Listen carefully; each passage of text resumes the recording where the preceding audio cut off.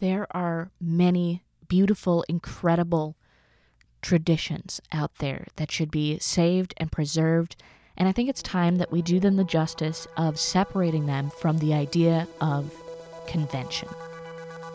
Dear Queer Diary,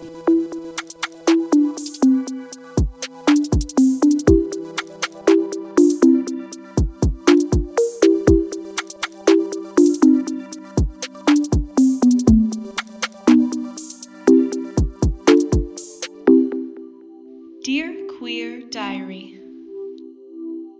Dear Queer Diary, I think we need to separate the idea of what a convention is with what a tradition is.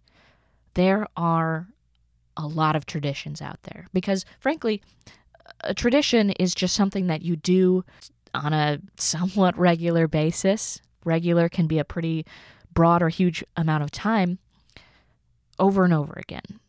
And there are a lot of traditions or traditionalists who believe that that just doesn't fit in with being queer. And I think that's wrong. I think that we can preserve tradition while changing convention, because convention is what keeps things heteronormative, binary normative, gender normative, cis normative, allo-normative.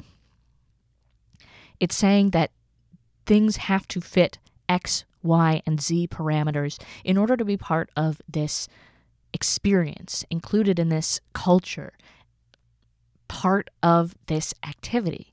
And that's asinine. I understand that there are some roles that exist in some of these traditions, some of these methods, but the tradition, the action, the movement, the meaning, that can be the same while the parts change. If you have a watch, you can replace its parts and it can still tick. It's not a different watch. It's still just as beautiful, but it still works. People repair antiques all the time. Some people, some cultures, make a big deal out of being able to repair antiques. I believe it's the Japanese who fill cracks with gold to emphasize that the flaws are more beautiful, the changes. This feels a little ironic because Japan can be very traditional. And by that, in this case, I mean conventional. But that same change that enriches the vase can enrich other traditions as well, except instead of the changes being something breaking or that's broken, it's something growing. It's something expanding. And that tradition doesn't get left behind. It evolves. It doesn't become something smaller or cheapened. It becomes something bigger. You can wear traditional clothes that don't have to match the assigned gender of the people who are wearing them.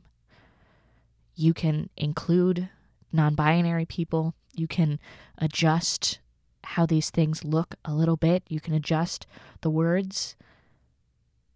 But what matters is people coming together, experiencing something that is familiar, maybe not exactly the same way.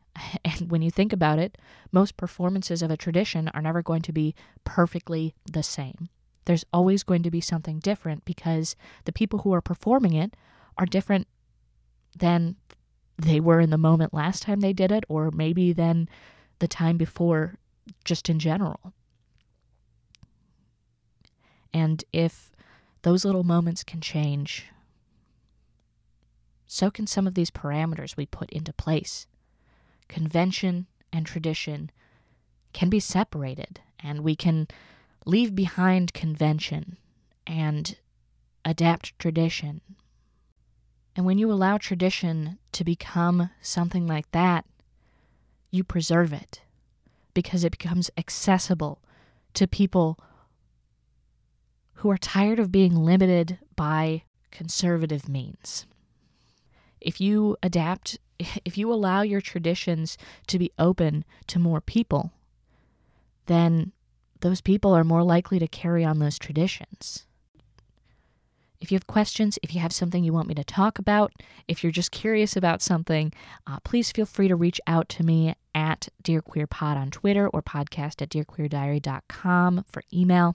I've got a couple links in my description if you're interested in my Patreon. It is nothing too expensive. I tried to make it as cheap as possible. It's just if you want to be able to listen to my interview series all at once instead of broken up into pieces and have a little bit of early access to that. Or my TeePublic shop, which you can use to buy merchandise if you are so inclined. I mostly made it so that I could get a t-shirt, but I figured I'd open it up to all of you as well. And as is the tradition in all of my podcasts, stay queerious.